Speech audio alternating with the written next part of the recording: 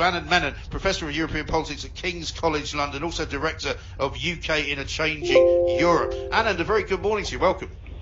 Morning to you. How are you doing?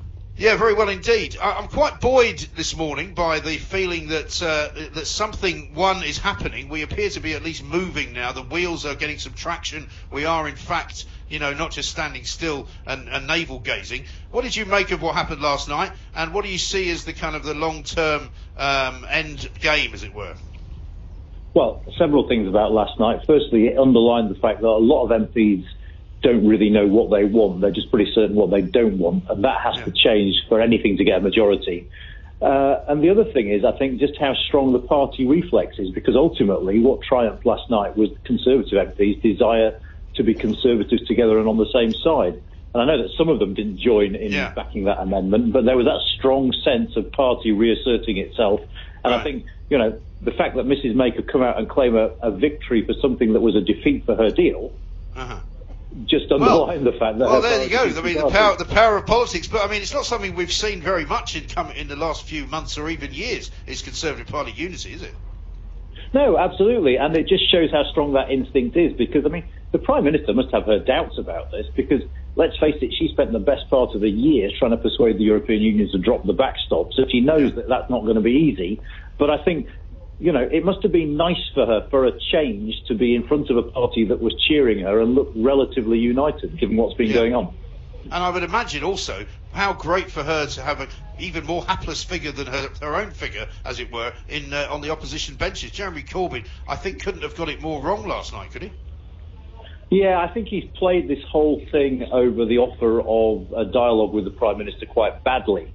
Because on the one hand, he's tried to be the open guy who wants to have a conversation with anyone. On the other hand, he found himself initially saying no to those conversations. So, yeah, I think he's looked a little bit hapless over this in particular. That being said, his Brexit position, for all its many detractors, has, in the main, succeeded in its aim of keeping a very broad Labour coalition that includes the most pro-Leave and the most pro-Remain seats in the country, more or less together. Okay. Now, what do you think of the idea that I've had this morning, which is that Theresa May, if she's aware of what is being said in Brussels, and the fact that the European Union is basically saying no chance, nothing's going to change, we're not going to renegotiate the treaty, we're certainly not going to change or move on the backstop, there really isn't any point in renegotiating anything, as far as we're concerned, it's a done deal. Why would she even bother going to Brussels? I'm saying what she should do is stay here and say to them, well, look, if you guys don't want the 39 billion, that's fine. But if you do, you better get over here and start talking to us. Well, let me give you a conspiracy theory that I find plausible around this, which is the reason she's going to go to Brussels is because I don't think her or her team think they have any real prospect of renegotiating the backstop, because, as I've said, they've tried before and they've failed. I don't think either that the Prime Minister any longer believes what she used to say, that no deal is better than a bad deal. I think she's convinced herself that no deal would be bad, and I think it would be very damaging. So I suspect that what's going on in number 10 is a strategy that says, OK, Parliament has said go back and try. We will go back and chuck everything at this and do it very visibly, which means being in Brussels and maybe having a strop with them, whatever. Then we'll come back to Parliament. I think the date for the vote is penciled in as Valentine's Day, which is weird. And I can report back to Parliament. I've tried my very, very, very best. So your choice now is threefold. There is this deal that I've negotiated, which I've not been able to improve on, apart from a few token gestures from the EU, which you might get.